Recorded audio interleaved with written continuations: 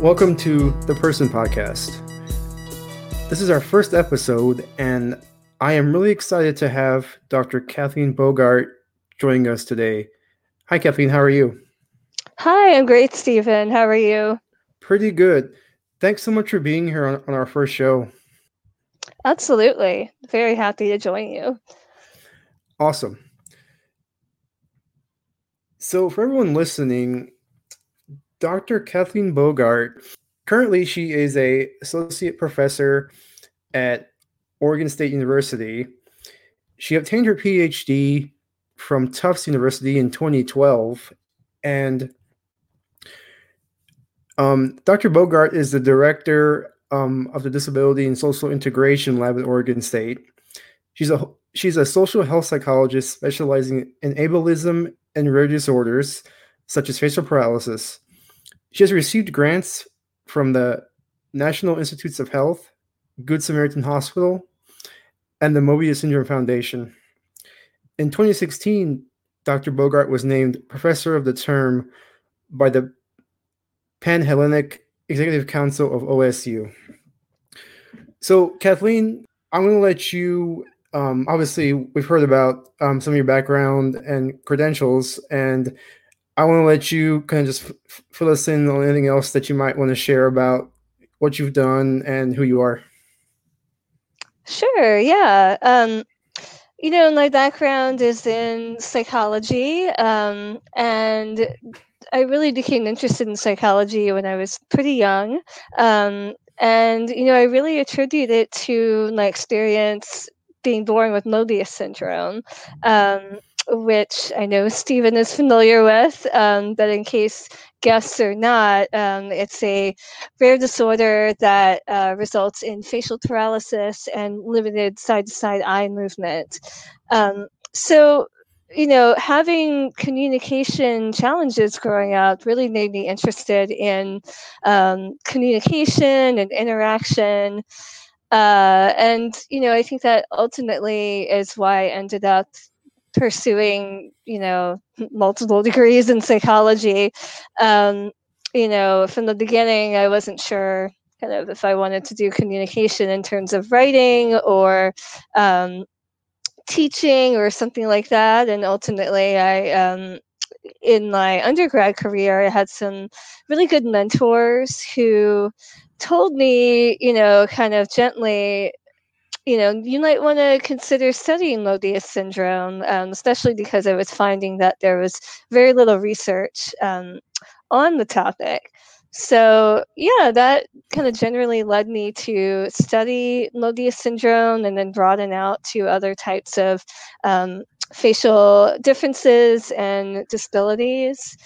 And so now, yeah, I'm at Oregon State University, and I spend my time there teaching often about disability and social psychology, and also doing research, especially centering people with facial paralysis and disability.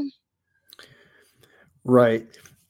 And yes, you're correct that I myself know of Mobius. I have Mobius, and so just personally to see somebody, working in a field that's helping to kind of bring to light the condition, but also to help people navigate, society and life is great to see. And so I obviously, you and I have talked before, and I'm a huge I say fan of yours because I mean this is really good stuff going on for us. So I appreciate it. Oh, that's awesome.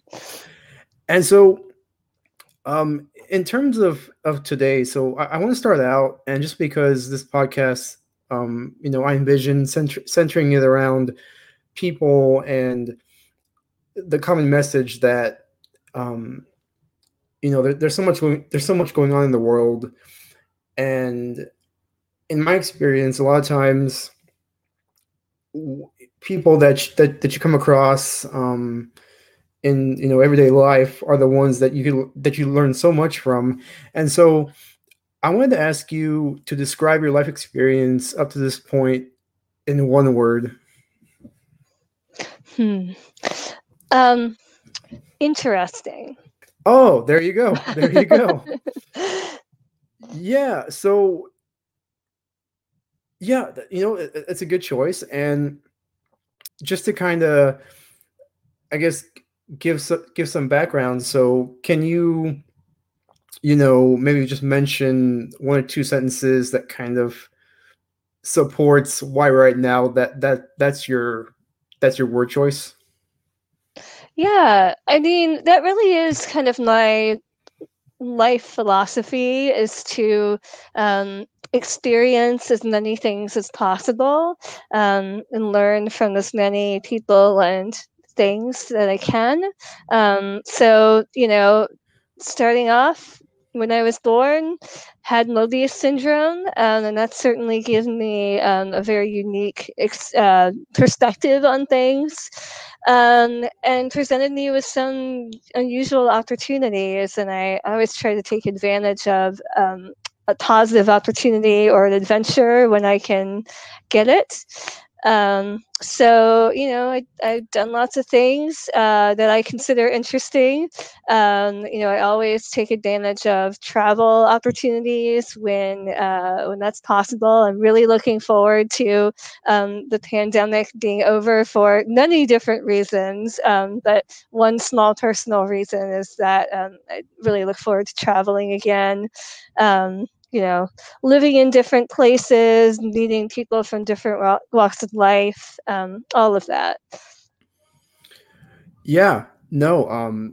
That's great, and I appreciate you sharing that. And it's so you've touched on things kind of early on in your life, Mobius, and that kind of being a foundation, or one of the reasons that you would go on to study research and psychology and those things. But can you share any other memorable moments, or just maybe like a quirky story, or highlight that you remember being young that's kind of stuck with you till now? Um, let's see. The first one that pops to mind is, really still thinking about kind of interesting experiences that I've had.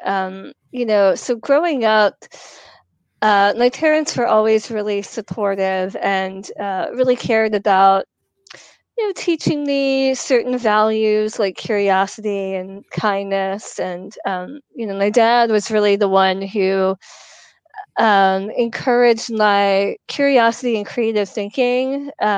So his background is that he's a biologist and he's really interested in animal behavior. And so we also grew up in a household where we discovered that my brother was allergic to all things feather and fur. So we weren't able to have mammals or birds as pets. My dad specialized in reptiles, and so we had a lot of turtles and lizards and also fish in our house as pets instead. And my dad really encouraged me to observe them and think about, oh, that turtle did a really surprising thing there, or here's a baby box turtle that you have. It's learned how to walk around your hand when you hold it, but it knows not to walk off the edge. Why do you think that is? So just all sorts of considering of details that maybe most people wouldn't. Um, so that was something that really made me, I think, interested in animal behavior. Really, sort of. Was another precursor to being interested in psychology, because certainly animal behavior is a part of psychology. So we had like this large uh, box turtle pen that my dad built in the backyard out of chicken wire. And it was very big, and the box turtles could live in there and have lots of space and rocks to hide under, and a halfway broken up flower pot that they would use as a little cave to hide in. And there were, at any time, 3 or 4 of them in there, and they would, have babies and lay eggs. And the neat thing is the chicken wire was wide enough that adult turtles couldn't fit through, but the baby turtles, when they hatched, could fit through. So they're native to Louisiana, and so we just had kind of some extra baby box turtles running around our backyard, and every now and then we'd find one, and sometimes it would become my pet also. Nice. But yeah, it's just really, really fun to spend time with creatures that other people might not have thought of as much. Yeah, that's a really neat story. I really like that. Um, so here you are, this this kid with um, a unique condition, and this kind of curiosity, and now this newfound love of box turtles, and parents that are supporting you, and showing you good values and a good way towards life. So going having all of that, um did you have a point when you were younger, when you were, I guess, under 10 or so, that you that you thought about, when here we are 2020, that you would be working as a professor at a university? No. Not yeah, definitely. That wasn't a goal until I actually went to college and kind of saw, what a professor did. But you're right. The strength of my parents is that they taught me these values, and they always believed me and instilled a lot of confidence in me. So um, I always had the sense that I could do whatever I wanted to do as long as I worked hard. And so, when I was young, that it was kind of a whole variety of things. I guess stemming from my interest in animals, I wanted to be a zookeeper, and then I wanted to be a vet, and then I wanted to be a zoo vet, and then Yeah. I wanted to be a novelist. And then I think kind of late high school, I was kind of teetering between I want to be a novelist or I want to be a psychologist. And so when I entered undergrad, I double majored in English creative writing and psychology, and figured, I'll make a decision at some point in the next 4 years. And I did. Right. Yeah, that's great. And now that you mentioned that, so you mentioned being a novelist, being a writer, and versus, well, not versus, but all, and or being a professor, being a researcher. And I think, in my opinion, the two are kind of closely similar in a way, because you think about it, and a lot of writers and novelists, they kind of deal in people and Mhm. society, and a world or a reality that is either similar to ours or a whole different one. And then you think about um, individuals who work in research, and I guess in this case you talk about psychology, and I think there's some similarities there. And so it's interesting that you kind of get to a point where you had those two, in each hand, and then you would go on to work in psychology and in research. Yeah, I think you're right. I think they do kind of share some similarities, and I think I was kind of at that point honing in on, oh, you're interested in something about communication and people, but not quite sure how that would come out yet. But I mean, definitely my job today involves a lot of writing, a lot of communicating, and a lot of thinking about people. So Right. I was on the right track. Awesome. So you mentioned, um, now you're doing, writing, working with people, overseeing a lab. So can you share just a little bit about some current research that you're doing, and how it relates to the world, or what your vision is. Mhm. Yeah. Um, yeah, so maybe it would make sense to take a step back for a minute and talk about how my research has kind of evolved over the years. Sure. So if you don't mind, yeah, I'll step back a little bit to earlier than my current research. So yeah, as I mentioned, I had some really supportive mentors when I was an undergrad, and I really had this kind of formative moment where near the end of my degree, I had a term paper to write in one of my psych classes, and uh, I hadn't really looked into what psychology had to say about Mobius syndrome at all until that point. Um, I was more interested in kind of the general idea of psychology, and also I don't think I was quite comfortable with the part of my identity that included Mobius at that point. But I had some mentors who were, encouraging me to do that. And in the back of my head, I had always imagined there will be a day when I sit down and start doing psych, doing at least like a library search of what psychology has to say about Mobius. And I always imagined that I would walk away from the library with, a stack of copies of articles that I had printed out. Um, but that was not the case. Much to my surprise, I found I could only find 3 articles in psychology or related fields about Mobius syndrome.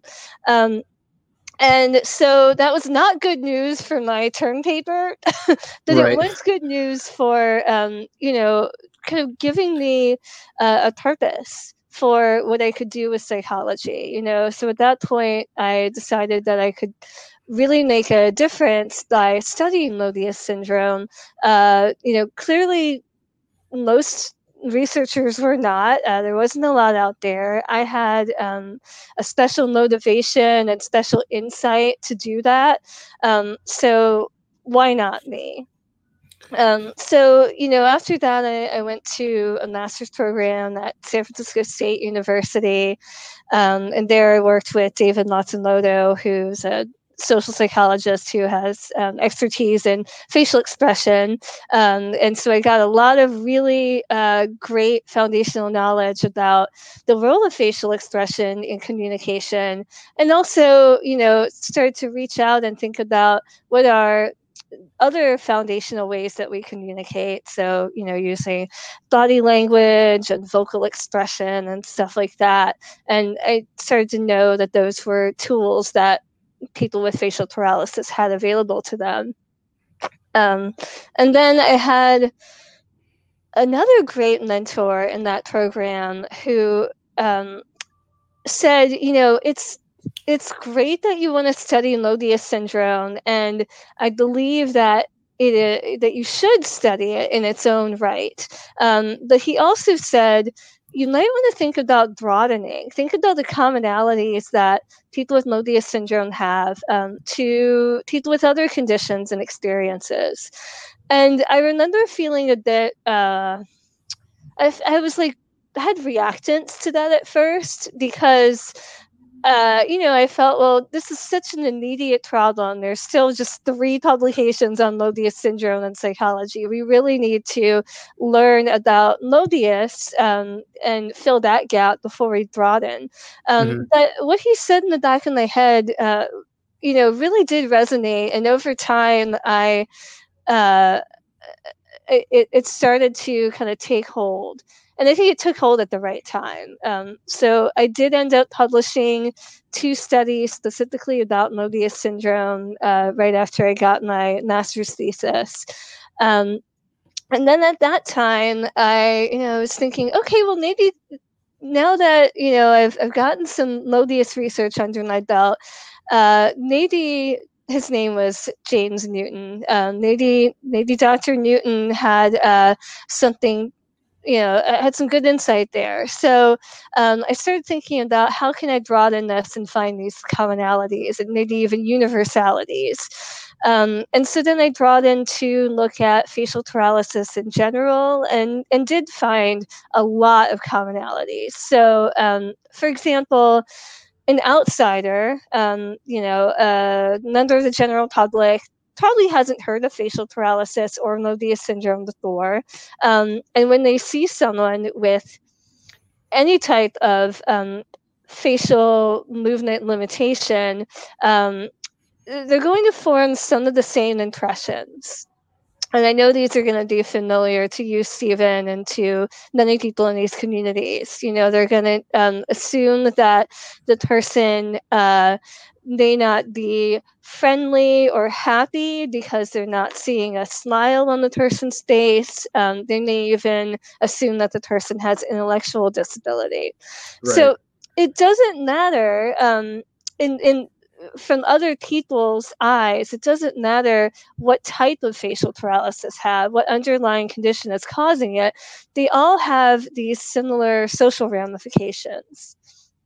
Now, I don't want to discount the experience of people who are living with these different types of facial paralysis, because there is a lot of nuance there. And especially, I think there's nuance between being born with a condition that results in facial paralysis and acquiring facial paralysis later in life.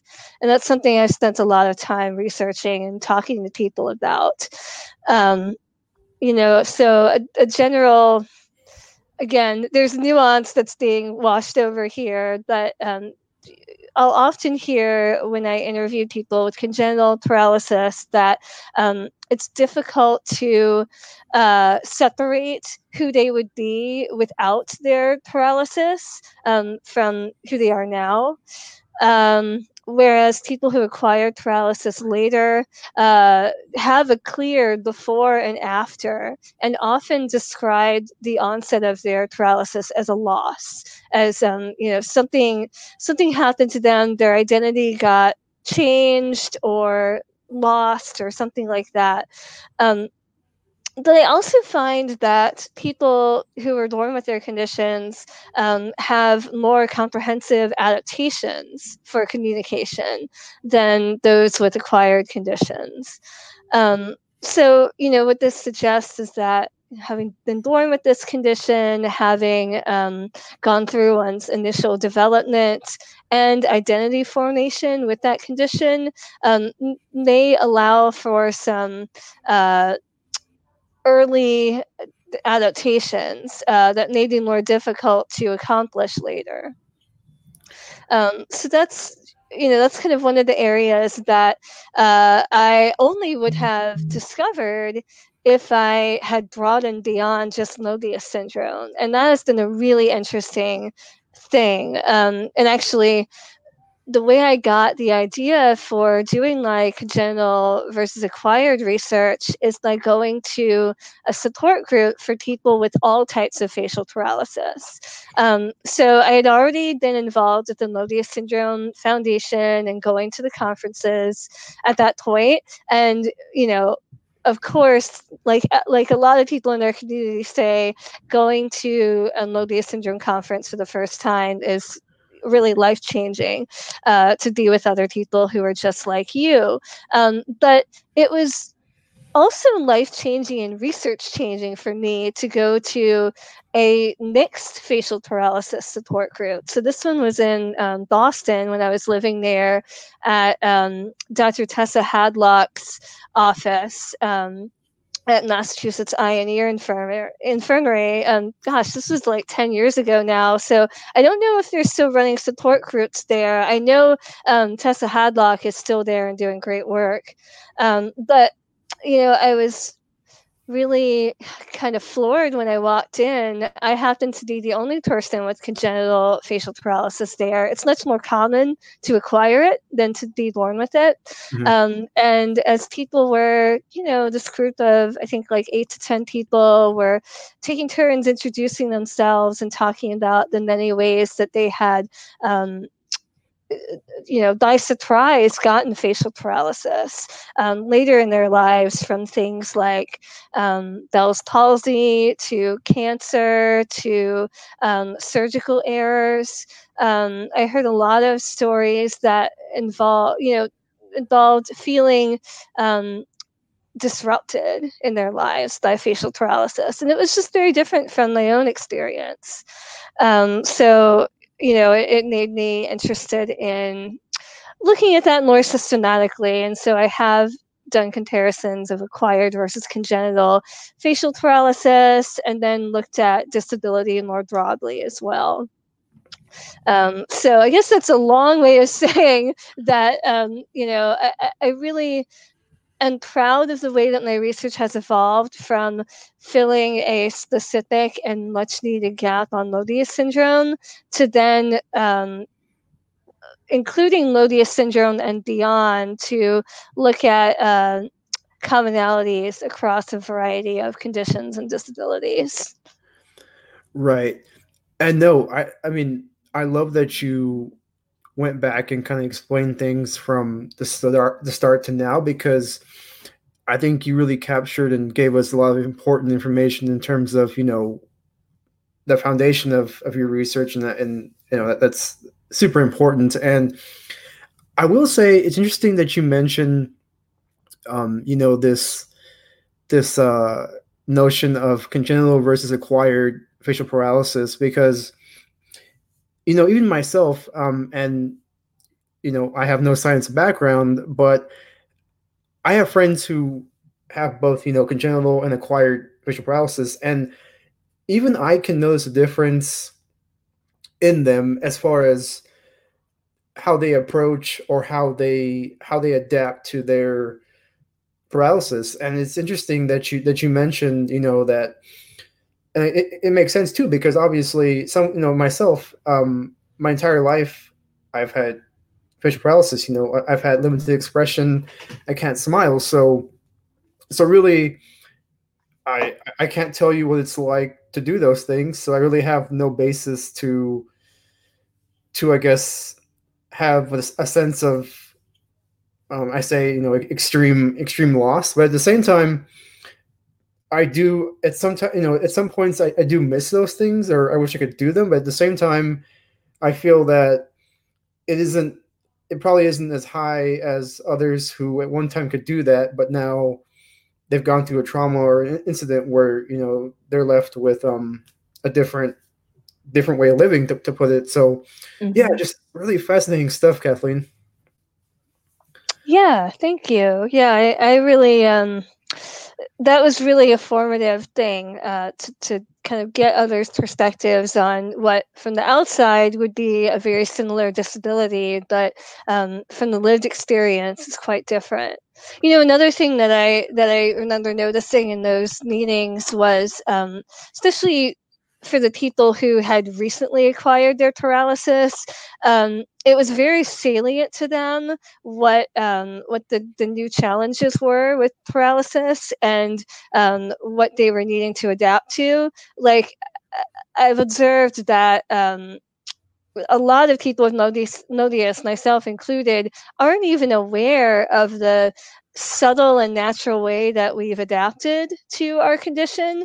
But for someone who, in these cases acquired facial paralysis in adulthood, we're very aware and had to, often make like conscious decisions to try something new and see if it works. Like, here's an example. There was one woman who had recently acquired unilateral paralysis, and she was saying, oh, I am, one of the little things that is really getting to me is, one of my morning comforts used to be to, have some coffee and eat my breakfast over the newspaper, and just kind of eat my breakfast over the newspaper and leisurely read it. And she said, but now, the food and the coffee is falling out of my mouth onto the newspaper. And I thought about it for a minute, and I thought, oh, I've not had that problem before. I wonder why. And then I realized it was because when I read and I'm eating, I hold the literature up. So I'm not bending my head down. I don't have good lip closure because of my paralysis, but as long as I held my head, in a neutral position and not facing down, food's not going to fall out. And so that wasn't an adaptation that I was ever conscious of, but it's certainly something I must have developed unconsciously early on. Right. Yeah, I mean, I can definitely relate to similar things like that where, again, someone like me who has a congenital condition, I'm sure I do things that I don't even notice anymore to adapt. We've heard about some of your early years and schooling and some of the framework for your research that would go on to serve as framework and or motivation to go on further into your career, and so kind of taking things into two segments here. So obviously, I think as people, we tend to have, at least in my experience, we tend to have um, ourselves as people. Obviously, for example, for myself, I grew up, I went to school, I went to grad school, and so I have this sense of education, and I've learned knowledge, and I've learned skills that I use in my career, which are all good things. But I've also learned things from people, from experiences, from traveling that I argue you can't get from books or from curriculum. These are just inherently um, personal things that come from interaction, from communication, and just from living in our world. So kind of with that said, um, can you tell us, going from your journey from um, growing up and before going to college and before starting your PhD work and becoming Dr. Kathleen Bogart? I mean, through that journey, what's a couple things or one thing that you learned that wasn't necessarily um, through curriculum or through acquired knowledge? It was more from people or from just living a certain experience. Yeah. Um, I think that one of the things that surprised me that I did get in my education, that it was before my PhD, so I think this fits with your question. Okay. Um, it surprised me how much I loved being mentored, and then how much I wanted to do it.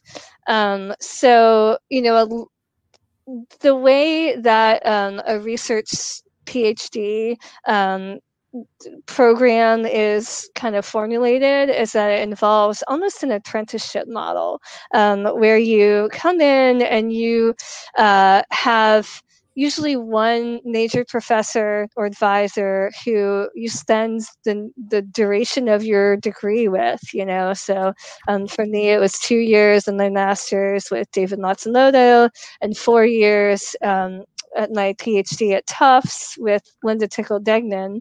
Um, and you form a very important relationship with that person. um, so you have some classes that you take from different professors, and that's really important to get a breadth of knowledge. But really some of the most important work is done in these kind of informal meetings with your mentor, where you're hashing out, okay, what's important to look at, how do we want to design this, how do we want to analyze this data. um, and it really is kind of a really formative interpersonal relationship, I would say, especially with Linda Tickle-Degnan. She was just a wonderful mentor who made me want to be a mentor when it had never really occurred to me before. So her background was that She was an occupational therapist, and then was so interested in kind of disability and supporting people who had disabilities in kind of feeling socially integrated and ensuring that society did integrate them, that she went back to Harvard and got a PhD in social psychology. So she had this really interesting kind of, you know, dual background, and spent a lot of time talking to me again about kind of the values of our research, ensuring that we were doing research that meant something to people and that would have an impact, a practical impact, an applied impact, rather than just doing research for, you know, for research's sake. Some of that we do, but most of it we do with the ultimate goal of having a practical outcome. So, and then I started more recently to be a mentor myself. We recently started a PhD program at Oregon State in the psychology department, and my first PhD student is Brooke Bryson, and she started with me 3 years ago, and that has been such a rewarding experience. Now I have a second PhD student who's in her second year, Emily Plakowski.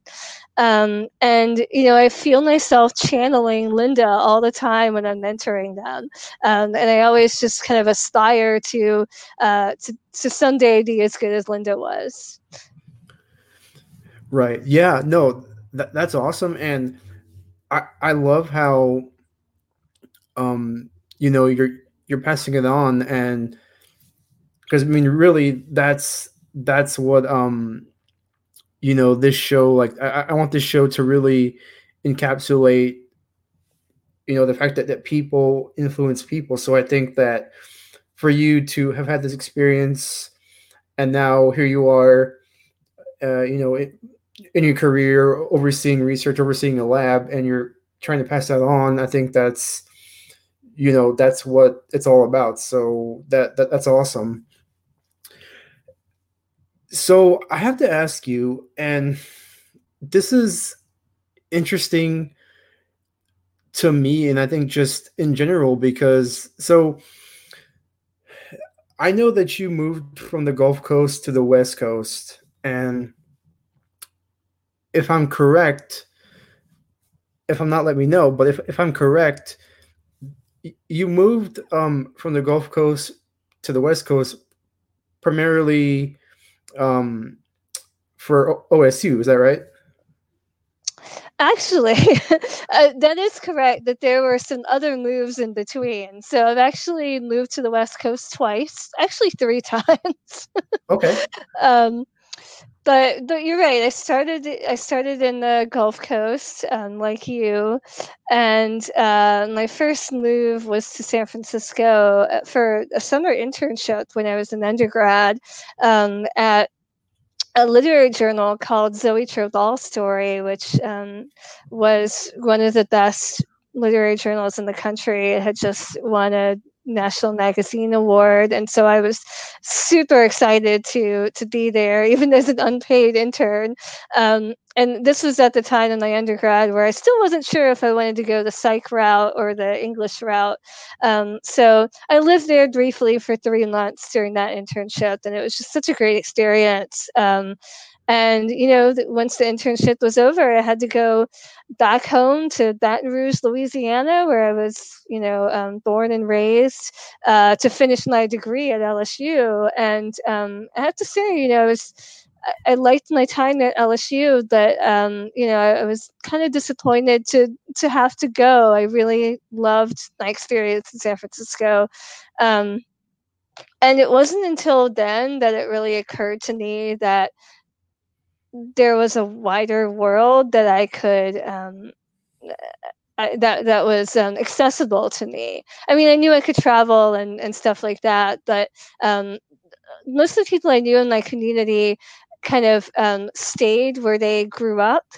And it didn't occur to me that it was an option to move away to a place that maybe better suited me. So after that, I kind of had that interest, and luckily I did, because when you're looking for like a PhD program in psychology, they're very competitive, really hard to get into, and pretty geographically dispersed. So almost no one is able to just if you're able to find a program that's in your town, it's unlikely that you would win the lottery and get into it. So it really benefits you if you're open to moving, and I was. So yeah, so my grad school actually took me back to San Francisco, which I was super excited about. And then so that was Gulf Coast to West Coast move number 2. And then for my PhD, you have to do the same thing.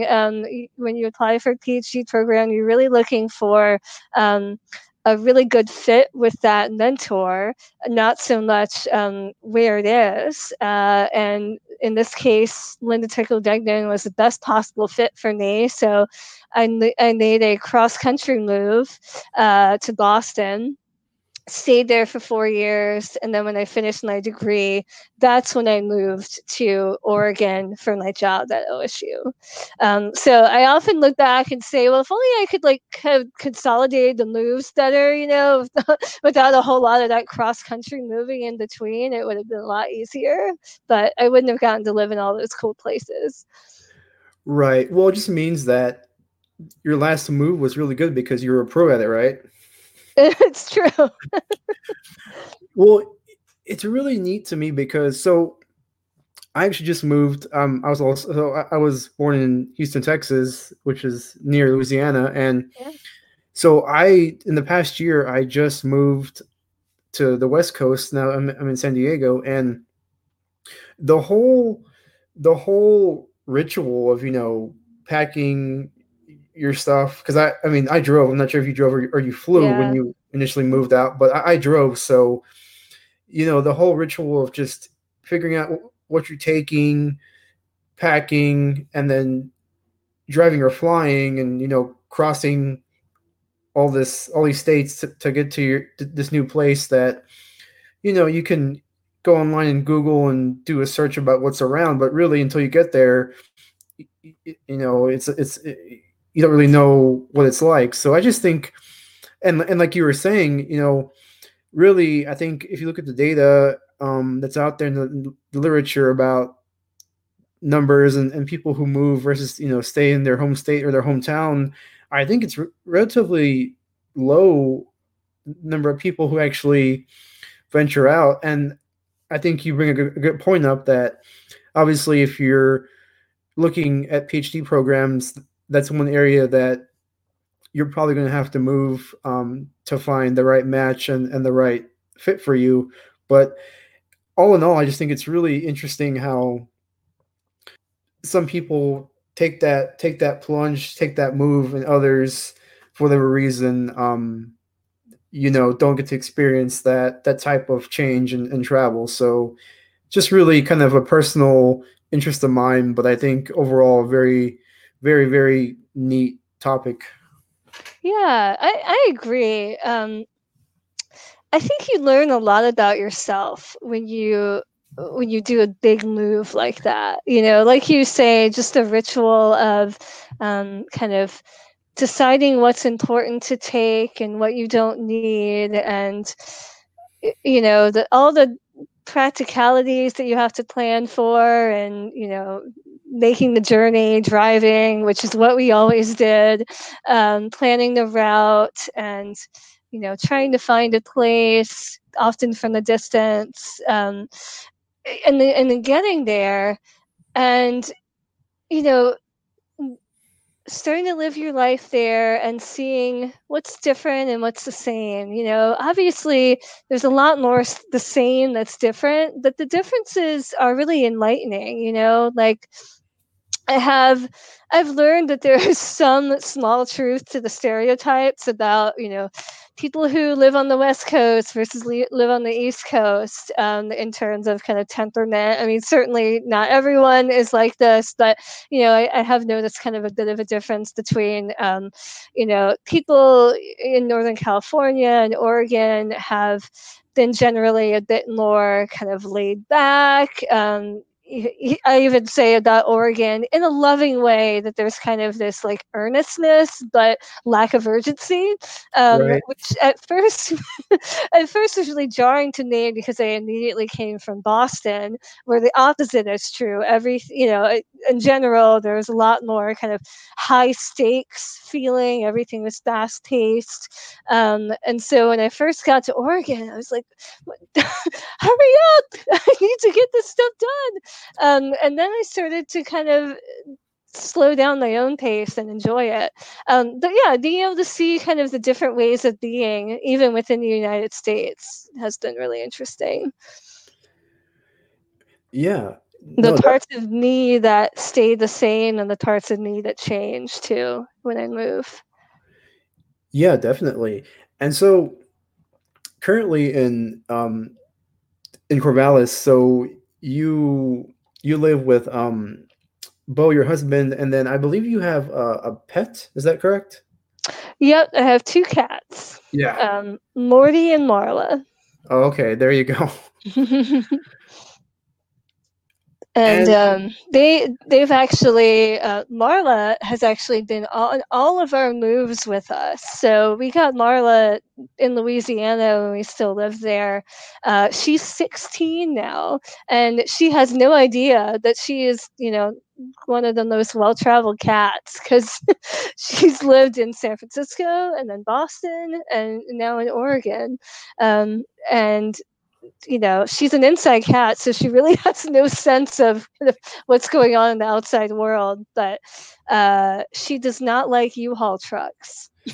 I They mean, no bring one does really. in.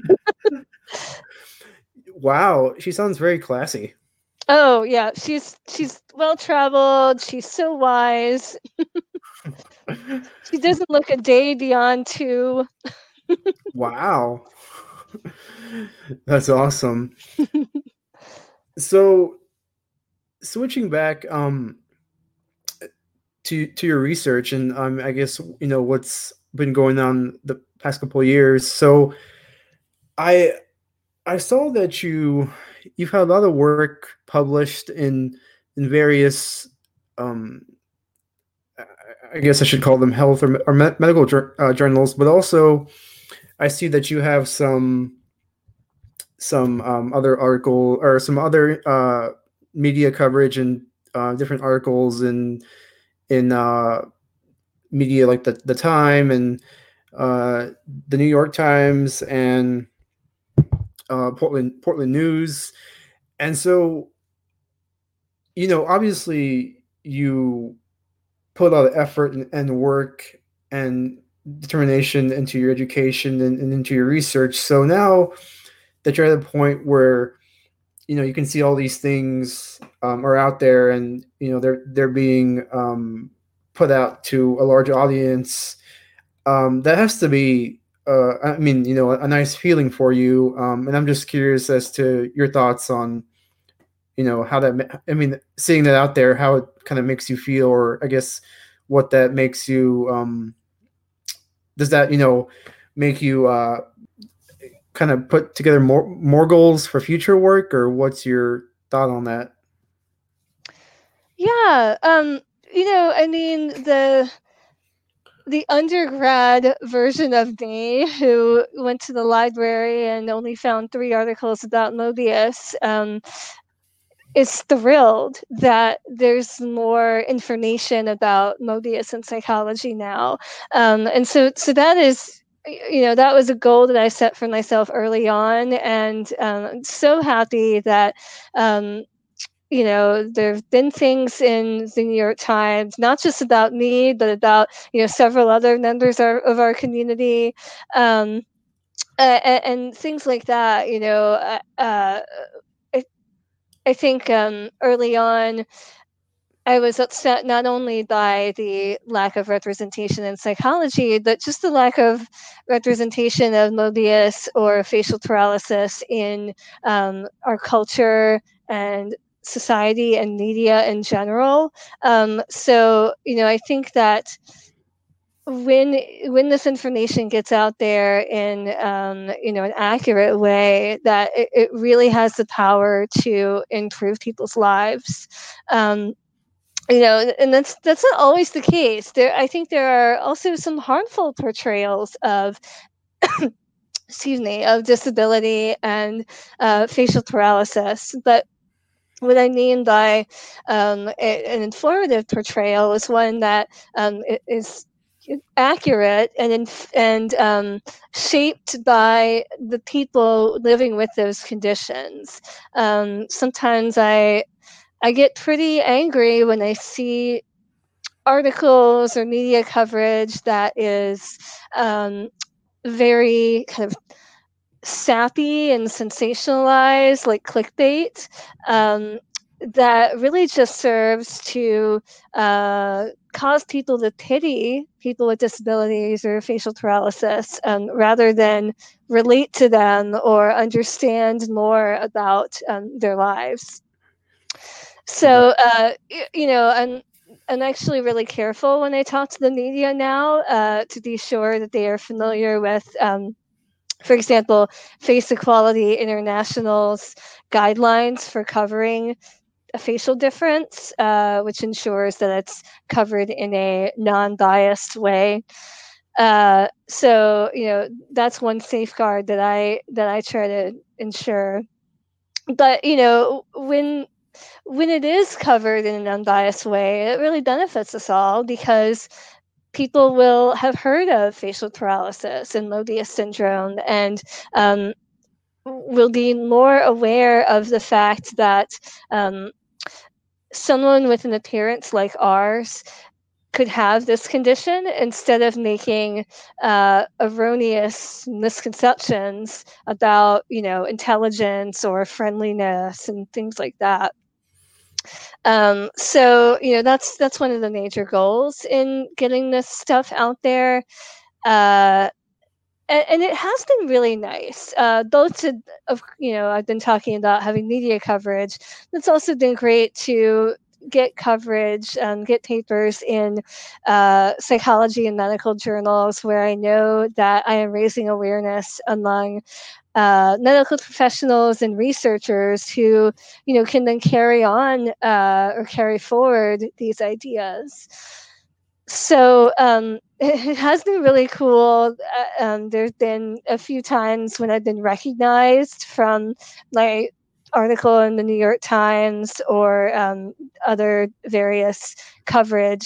Um, and it's funny, it happens, it always seems to happen when I least expect it. It'll be like when I'm walking around whatever town I'm living in at that point, or it'll happen at psychology conferences a good bit. Um, but I like to say it's kind of given me a more optimistic view on people. So this is what it is. When you have a facial difference, people notice that you're different, and they look at you a little bit longer sometimes than they would a person who didn't look unusual, just because usually they're curious, they want to understand. Occasionally it's malintent, but usually not. And it used to be that I had no other attribution to make other than, oh, I look different and they're trying to understand me, which is fine. It is what it is. But, now I can make an attribution. Maybe they recognize me. Right. Because it has happened a few times when I've seen someone kind of looking at me like intensely, and to the point where it actually made me feel a little bit weird, like what's about to happen here. And then they introduce themselves and say, oh, I saw you in the New York Times or whatever. So, oh, that's so neat. That's awesome. Yeah, it's like, I mean, I know sometimes I have this discussion with friends of mine who have either Mobius or other conditions, but a lot of times people might approach us and ask a question or make a comment that may or may not be good or bad. But no, I think it's cool that in this instance, you have a situation where people are coming up to you, um, you know, uh, to say hi, and they see you as someone that has done, this work, or is behind this research that is interesting. So that's really cool. And I know I've given you a lot of different kind of questions, and we've gone a couple different ways with topics here, but I guess we have to end the show with a bang here. So I might be posing the most difficult question yet, and that is, what's one of the biggest lessons that you've learned about or from people? Yeah. Um, that the biggest lesson to me is the value of solidarity and companionship. So, I mean, that goes right back to, the first time I went to a Mobius Syndrome Foundation conference, and for the first time met other people who looked like me, had a lot of the same very, otherwise unique life experiences as me. And, we could immediately kind of cut through the small talk and say, isn't it annoying when, this happens, or what do you do about this, and just kind of this natural sense of family that happens in a situation like that. And I felt that many times in my life about a variety of identities that I have, like when I went to the broader facial paralysis meetings, when I've been in various clubs, even when I was in grad school, I had a really great cohort. I just felt that I belonged there, and we had this kind of shared sense of solidarity where we would, support each other and help each other out. Um, but I think it's really broad too. It's about the identities that are important to you at any given time. And more recently, I've started to really try to increase my solidarity with the disability community. Um, so you know. People with facial paralysis may or may not identify with the term of disability. I happen to. It took a long time for me to get to that point.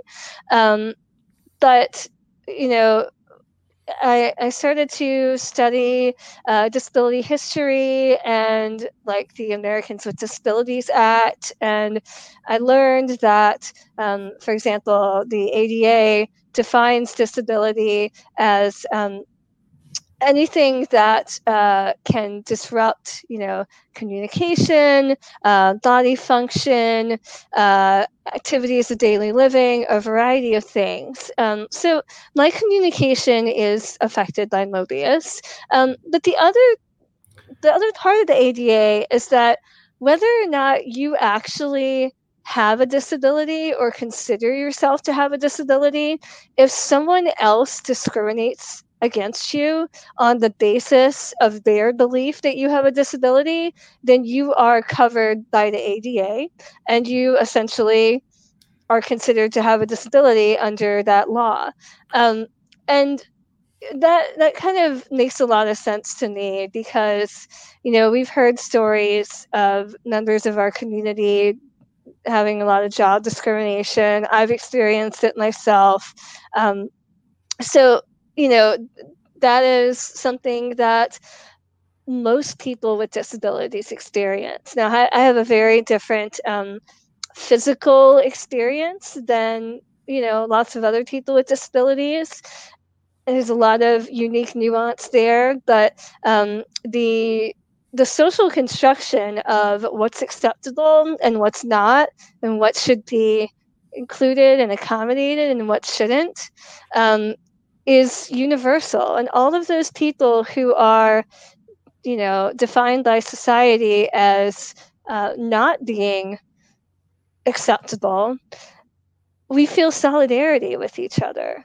Even if we're very different, and there's strength in that solidarity. I'm learning a lot from the broader disability community, and there's a lot to be said about gaining rights by joining up with a large community like that. The Rehabilitation Act and the ADA were passed because of broad multi-disability activism, and so that's kind of a new part of companionship and solidarity that I'm exploring and hoping to become better at.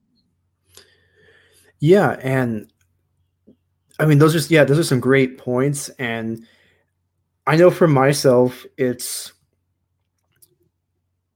because obviously um there's disabilities that I guess society has kind of at one point they weren't seen as needing to have accommodations, or they weren't seen as a majority of society, so there wasn't as much attention given to what their rights or their accessibility. But then you got to a point, for instance, at some point, individuals who were in wheelchairs, um, there was policy put into place that said certain places had to have ramps for wheelchairs. So um, I think right now, in my opinion, for someone like me with a facial difference, the hope is that we get to a point where society, or the majority of people understand that um, this is our situation, and at some point we should be given not so much accessibility, because I'm not quite sure what that looks like, but I think overall the point is, someone like me, I just want to be looked at as the entire person, and at some point I do believe that we'll get there. So um, just really good stuff. All right, everyone. Well, we are at the end of the Person Podcast episode 1. Today's guest was Dr. Kathleen Bogart. Kathleen, thanks so much for being with us today. Oh, it was a pleasure. Thanks so much, Stephen. Yes. And everyone, today you heard about Dr. Bogart's work in research. You heard about um, some of her experiences in undergrad and grad school. You heard that she has driven across the U.S. more times than probably anybody wants to, but she's done it all with a great ethic and attitude, and she's definitely doing things to foster awareness and better times for people in the world. So for that, we thank her, and I'll be back next time with another guest on the Person Podcast. So I'll see you then.